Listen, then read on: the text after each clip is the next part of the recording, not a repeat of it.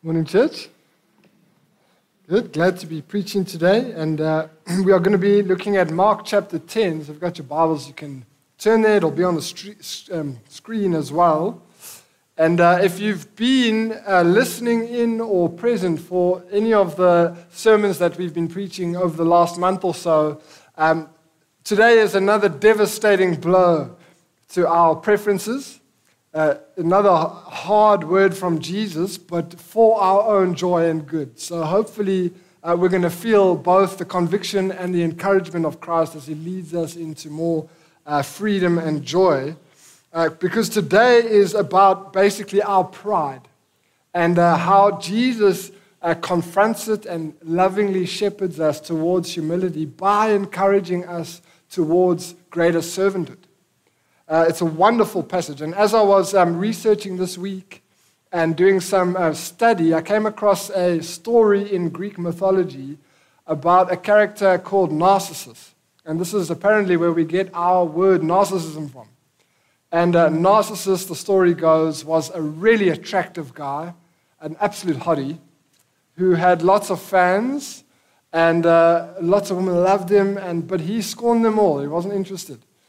He wasn't interested in dating anyone or anything like that. But one day he went to the stream to go get some water. And he looked down and he saw his reflection. And he was so smitten with his own face that the story goes, he never left. And he stared at himself, just amazed at his own beauty, and until he actually starved to death. That's the story. And while that is an extreme version of self-obsession, I think our culture today can in some way relate. If you just think about social media maybe, a lot of it's great, but some of it is just feeding our own self-centeredness and self-obsession. We have a tendency towards self-focus. And what we desperately need, actually, is the freeing grace of Jesus to free us from our self-focus and free us to love and serve those around us and to be set free from our own need to feed our recognition and significance and pride.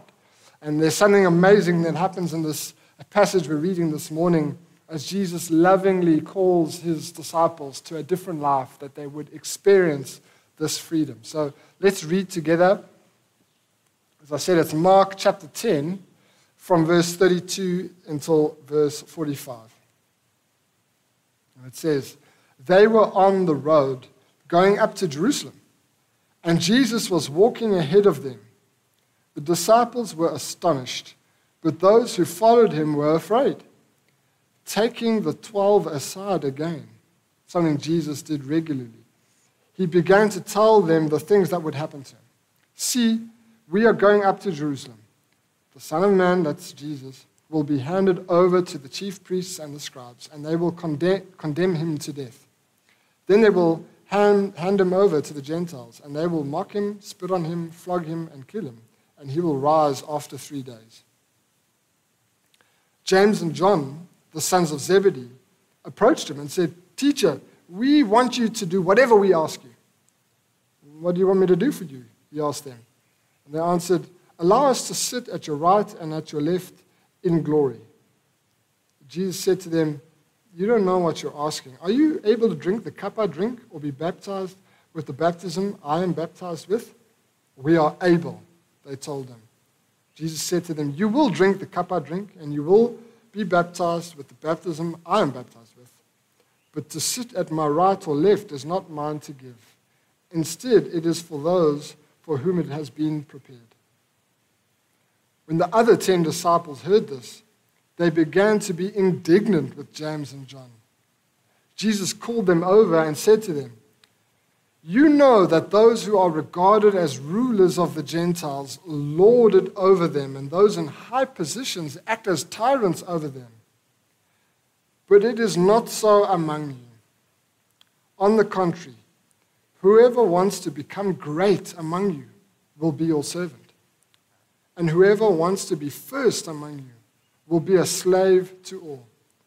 For even the Son of Man did not come to be served, but to serve, and give his life as a ransom for many." Amen. Just such a great passage there. And I think what struck me initially as I read this was how Jesus starts this passage by again, and he does this several times with his disciples, he again told them what will happen to him and what's coming, that he's going to suffer, but that he will conquer and rise again. And they somehow just miss it, or they just don't care, because very quickly the story turns to them asking for what they want Jesus to do for them. And their request is quite bold. And James and John come to Jesus and say, we want to be at your left and right hand on the throne. Like, can we get dibs on the glory seats, please? And I think there's something going on in James and John in the context that would maybe just provide a sort of mirror for our own hearts, is that they are hungering for a kind of glory. They're ambitious to be recognized and to be put in the seat of honor. And this is not the first time that they would have this kind of attitude and posture in their hearts. Earlier in Mark chapter 9, again we see that Jesus tells them something of what he's going to suffer, and they respond by having an argument about who's the greatest. The disciples are saying, oh, I'm the best, no, I'm the best, no, I'm the best. And they're arguing with each other. That's their response. That's the posture of their hearts. And here it happens again. And in Luke 22, there's a recording of during the Passover meal, just the night before Jesus is taken away, they are having the same argument about who's the greatest. And so this kind of pride is just central. It's just so evident and obvious in the lives of the disciples. And I've been so encouraged by the grace of Jesus as he lovingly interacts with them. You know, I don't know about you, but pride has a way of irritating us, doesn't it? It has a way of getting under our skin and offending us. And you may be inclined to want to cut people down to size a bit when they express a bit of pride, or maybe when someone else inflates and elevates them above what you think they should be. We just need to cut them down a few notches. Pride irritates us, but even in that, our desire to cut people down to size, isn't that an expression of pride itself on our part? You see, we can't get away from this. Pride is so much a part, not just of these guys, but of our lives. We want to be seen to be best and better. It's so much a part of who we are. And even as we maybe listen today, and as we listen to many other sermons that bring some sort of conviction, is we tend to hear it and be thinking about all the other people who need to hear this. When really God is trying to do a work in our own heart, we carry with us this pride. It seems like we just can't get away from it at times. It creeps up and flows out of us, maybe at unexpected times and even in hidden ways. And so often the problem is that we're so blind to our own pride that everyone else around us can see it, but we are unable to see it. And that's what pride does. It blinds us. But this pride, thank the Lord, is not, it's not separate from his unending grace. He comes to love his disciples through it all. He's so committed to them. They still become apostles. Jesus doesn't cast them off.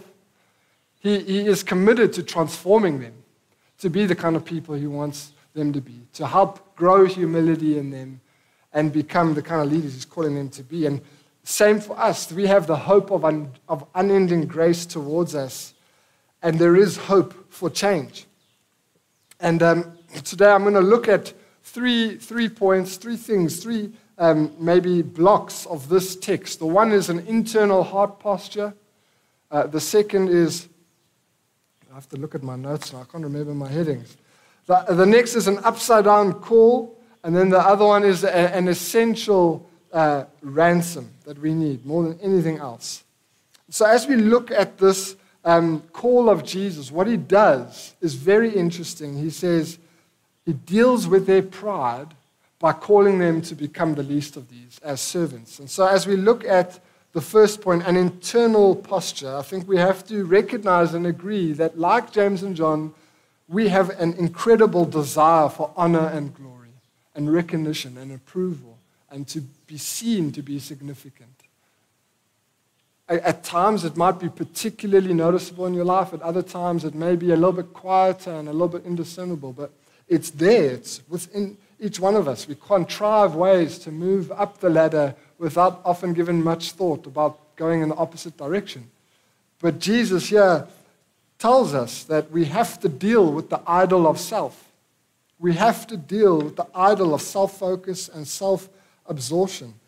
And there is just a posture within us that Jesus wants to change and reorient and help us as he moves us towards being like him as servants of all.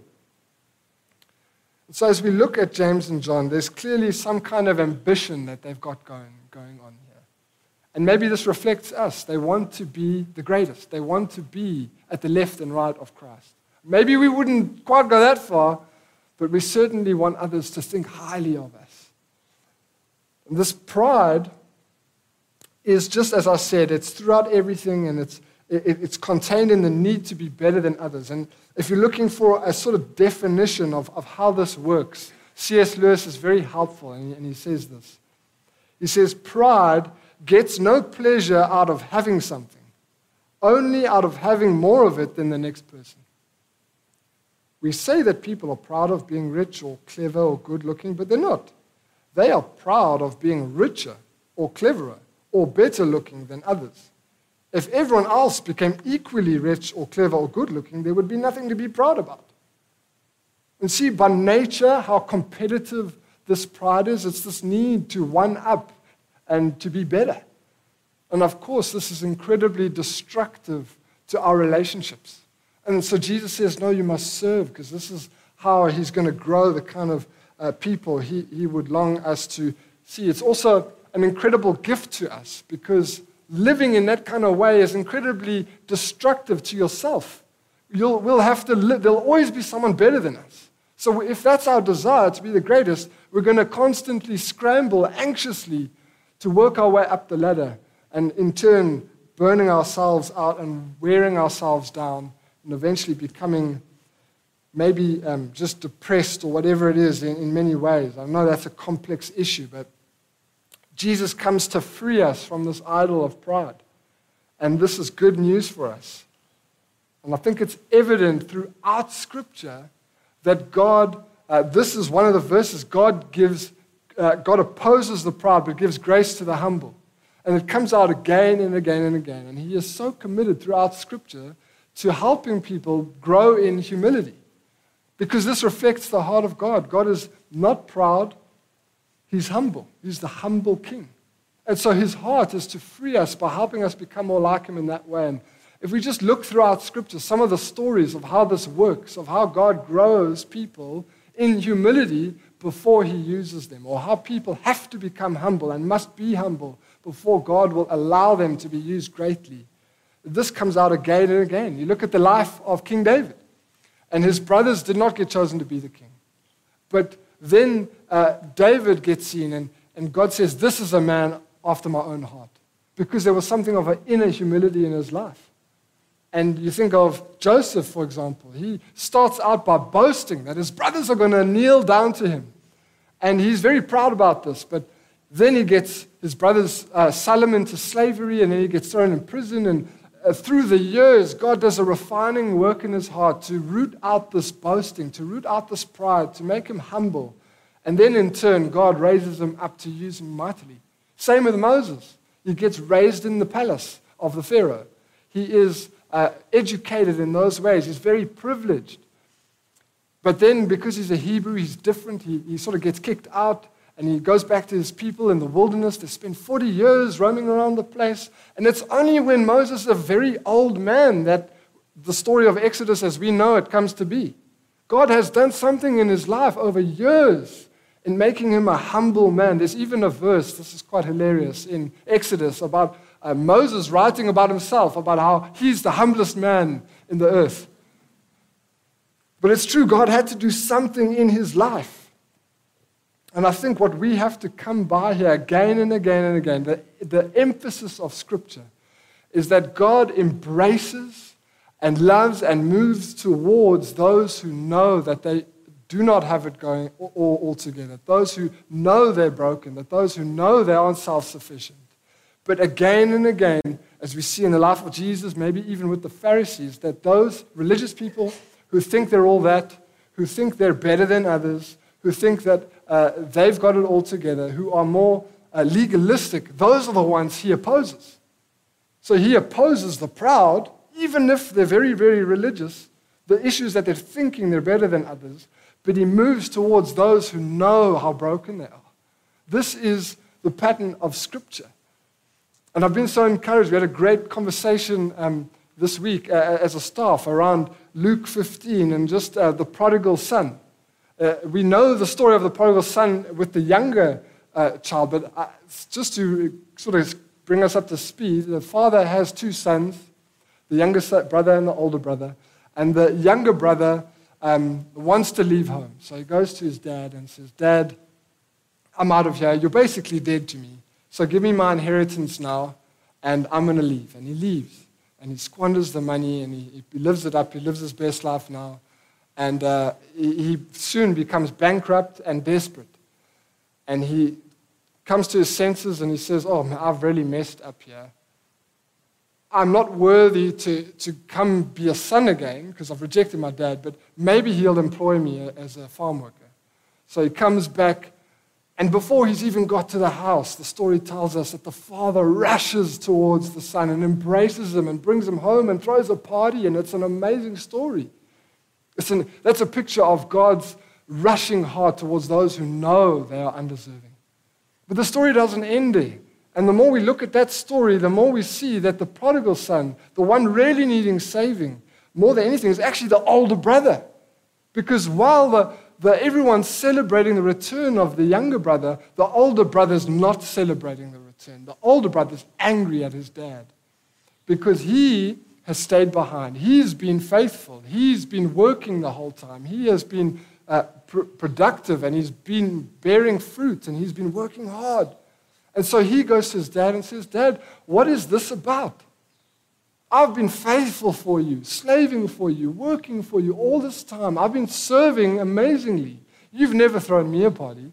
You've never honored me like this. You've never given me any recognition." And you see, the father lovingly says, "My boy, it's about this younger son who was lost and now he's found." But you see something about the older brother that is showing pride. He's saying, "I've been faithful. Why am I not getting the honor and the recognition?" And there's something of a longing for approval and recognition and significance in his heart. And I think if we're honest, this reflects us in ways we don't even realize sometimes, but it comes out at times that we have a longing for approval and recognition and honor and glory. And so I'm going to ask some questions now. I'm just going to rattle off a couple of questions. I just want you to think through quickly as we kind of look into our hearts and see where this may be in us in some way. How do you feel when someone else gets the credit when you've done more of the work? Are you able to celebrate the successes of others without feeling overlooked? What happens in your heart when someone else gets what you deeply want? Do you feel intimidated by the gifts of other people? Do you define yourself by your successes or failures just a little bit too much? What's your reflex when someone disagrees with you or questions you? When someone confronts you about your sin, do you respond in defensiveness or offensiveness, or do you repent? Are you teachable, especially with those younger and less experienced than you? When God convicts you of something, or when you're listening to a sermon that is convicting, does your mind naturally run to all the other people who need to hear it? Or are you letting God work on your heart? How do you feel about those who seem less committed to things than you are? We could keep going and going and going on these. Our hearts are are a minefield, and this is so complex. And I think one of the reasons it's so complex is because our motives are often just so mixed. Often we serve and we love with the best intentions, but then it just creeps up that, hey, hang on, I didn't get enough recognition for that, or hey, I didn't get noticed for that enough. And our hearts are just an absolute minefield with this stuff. And so Jesus says, this is the way of the world, but he says, not so among you. I've got a different kind of life for my people that I'm trying to call you into. And so how does Jesus change our hearts and help us become more like him as we grow in humility? Well, just be more humble, right? Stop being so proud. Is that how it works? Of course not. No, he says something else. He says we need to become servants. And so as we look this upside-down call of Jesus over our lives, this is how he turns self-centered pride into selfless humility, is that he calls us to serve. There's a guy by the name of Richard Foster who wrote a book, Celebration of Discipline, fantastic book. And in one of the chapters, he says this. He says, more than any other single way, the grace of humility is worked into our lives through the discipline of service. Humility, as we all know, is one of those virtues that is never gained by seeking it. The more we pursue it, the more distant it becomes. To think we have it is sure evidence that we don't. Right? It's like someone coming to you and saying, hey, what's your best personality trait? Yes, I'm humble. Of course, that's not how it works. He grows it in us through something else. And here's the argument Jesus is making. Richard Foster is helping us see again. It's through service. Richard Foster, again, he carries on. He talks about how serving kills the pride in us. He says this, nothing disciplines the inordinate desires of the flesh like service. And nothing transforms the desires of the flesh like serving in hiddenness. The flesh whines against service, but it screams against hidden service. It strains and pulls for honor and recognition. It will devise subtle, religiously acceptable means to call attention to the service rendered. If we stoutly refuse to give in to this lust of the flesh, we crucify it. And every time we crucify the flesh, we crucify our pride and arrogance. This is profound stuff. This is profound stuff. And I think what Richard Foster is helping us see there is our desire for honor and recognition, and that's why we have to be recognized and why we hate an anonymous serving. Yet at the same time, that this is the central way God has ordained that we would become more like his son, that we would be laying down our life. And here's the complexity of it all, that yes, it's true that serving leads to a growth in humility and Christ-likeness, but not all serving is done in humility. There is so much pride in us that some of our serving, even in our serving, there's sometimes like a weird, veiled sort of pride. It's just a complex issue. And so the counterintuitive call of Christ is that he would call us now to be servants, and that if you want to move up in the Christian world, the only way up is down. It's the upside-down call of Christ. This is the way it works for us. There's no place for thinking we're better, or that God prefers us because we serve more, or that we're more faithful, or that we're better because we're better at how we serve. There's no place for that. Jesus calls us to think less of ourselves and move towards servanthood. Because here's the thing, and I think this is the essence of why this is so important, is that he's not calling us or giving us a task to accomplish. He's inviting us into becoming more like Christ through how we live. So this is not something to do, it's something to become over time as we give our lives to this thing. So that's why Jesus not only uses the word servants, he also says slaves. He takes it a step even further. And I'm not sure that word has made its way into church lingo. I've never heard it being really used on a Sunday. We talk about serving teams. We don't really talk about slavery teams, but I know it may feel like that at times. But Jesus wants to emphasize something here. There's something of a laying down of our lives because that's what he did. That's what he did. And so he's inviting us into transformation. I think when we talk about serving, sometimes we move, or volunteering, whatever it is, we like to think of it more in terms of contribution. I'm playing my part. I'm doing something. I'm giving back. It's good to give back. And yes, it is that. We don't want to be consumers. We want to be participants. But we want to be so much more than only that. And what Jesus is saying here is that it's not so much about contribution. It's more about transformation as he grows Christ-likeness in us through how we serve. This is a discipleship issue. God does something profound in us as we serve. And so what we need to do is what Christ is doing here. He's redefining how we think about greatness. We define greatness by fame and authority and success. He's saying if you want to be great, you must become the least of these. He defines spiritual greatness as growth in Christ-likeness. And I think as I've been just reflecting this, we forfeit so much of spiritual joy and freedom when we're pursuing the worldly definition of greatness. And it's just so the tendency and default of our sinful hearts is to pursue all of that. But again, the call of Christ, by the work in us, by his Spirit, is to help set us free to do more of the serving as he helps us become like his Son. And I just want to make this clear. This kind of servanthood, I'm not just talking about the church. Of course, that's beautiful. But I mean in all of life.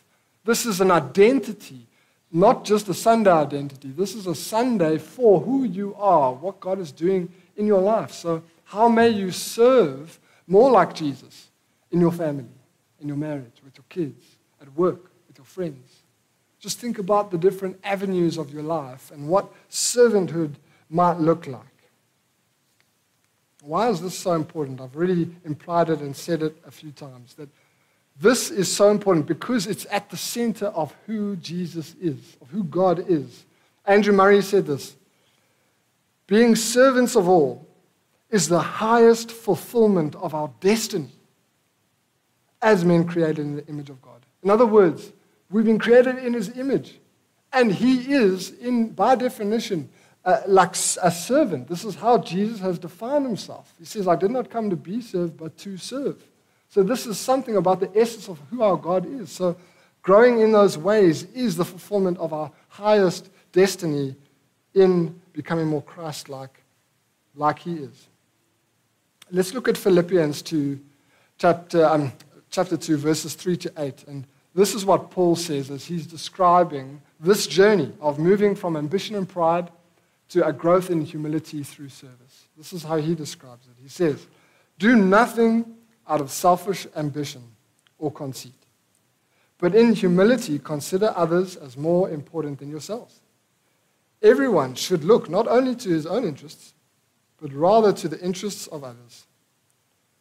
Adopt the same attitude as that of Christ Jesus, who, existing in the form of God, did not consider equality with God as something to be exploited.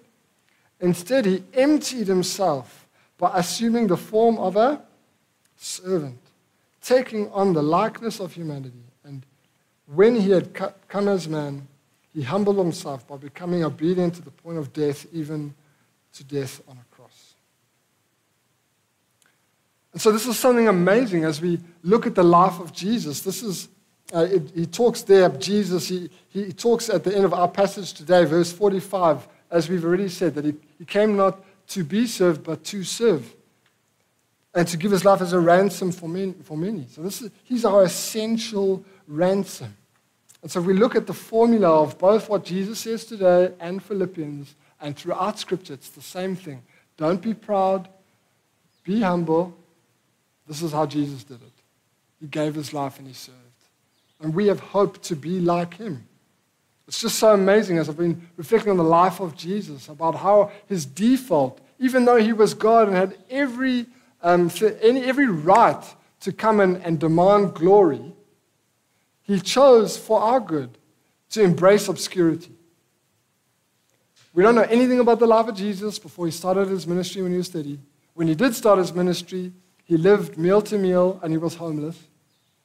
He didn't care about his reputation, especially when it came to the Pharisees. He didn't base any of his worth on accolades. He loved and served the crowds, but his default was to get away from them as quickly as possible and to places of seclusion. He wasn't interested in fame. He didn't lust after control and power or position. He's the ultimate picture of a servant because he is the humble king. And for our good, he has died to ransom us. This is the Christian journey, is to follow in the footsteps of our Master, becoming more like him in what he's like. But the good news, friends, is that this is not just something to imitate. This is not just an example. This is salvation. And Jesus says, no, it's not salvation that we would serve. Of course, I'm not saying that. I'm saying what we need before we even start to think about serving is to be forgiven of our sin. And this is what Jesus did. He says that he came to give his life as a ransom for many. Just amazing news for us. That word ransom, like any good hostage movie. The hostage gets taken, they demand a ransom, and the ransom must be paid for them to be set free. That's exactly what's happened to us. We were stuck in bondage to our sin, in great debt, needing to be forgiven, and yet being unable to pay it without dying ourselves. And yet what Jesus does is he comes. He takes our sin onto himself and dies on the cross for our sin in our place as our ransom. And he pays the price to set us free. So we can sit here today with just great freedom and joy, knowing that if you're a Christian, if you're a Christ follower, Jesus is your Lord, you have been set free. And I know that this is a weighty thing we've been talking about all day, but the good news is that we can rest again, that our great servant has come to serve us by being our ransom. And we can just enjoy and receive the grace of that again this morning. And we're going to take communion just now as we remember and celebrate and thank God for this incredible gift of grace to us once again, our great ransom. In Luke 22, this is sort of Luke's version of our passage today. And the disciples have just been having the same argument about who's the greatest. That's the context. And so Jesus says this, and he just includes this, a little one-liner that I think I want us to end on. He says, but he said to them, the kings of the Gentiles lord it over them, and those who have authority over them have themselves called benefactors. It is not to be like that among you. On the contrary, whoever is greatest among you should become like the youngest, and whoever leads, like the one serving. And here it is. For who is greater, the one at the table or the one serving? Isn't it the one at the table? But here's the good news. But I am among you as the one who serves. This is the good news of Jesus, that we get to come to the table. We get a seat at the table because he's done all the work to serve us and love us and ransom us. And again, as we come to even the communion table this morning, we get to remember this one who has served us in the way we needed most, with what we needed most, and given his life as a ransom for our own sin. So we're going to take communion. If you see your cups, there's sort of two layers there. One will be for the wafer, and then another one will be for the juice. But let's just pray together. Christ, we want to thank you again for the amazing sacrifice you've been for our good, that you have come to redeem us and forgive us. And I just pray this morning for perhaps those of us who are looking into the story of Jesus, or just beginning our journeys, or for those of us who feel like we have lost our way and we're trying to fight our way back. And I just pray, Jesus, that you would encourage us, that it's not about our effort and how we scramble our way to you. All our hope is that you have done all the hard work to come and find us. And you are coming again to find us again today and every day. You are so committed to saving your people and keeping your people. You have done everything to initiate our faith and our relationship with you, and you will do everything to sustain it. And we cling to you, God. We just pray as we've spoken about our pride and the state of our hearts. I pray, God, that you would continue to help us see ourselves more clearly, that you would uproot these stems of pride in us, and that you would help us grow to become more like your Son, Jesus, as we serve and as we rejoice in the one who has come to serve. We remember you now, and we celebrate you. Amen.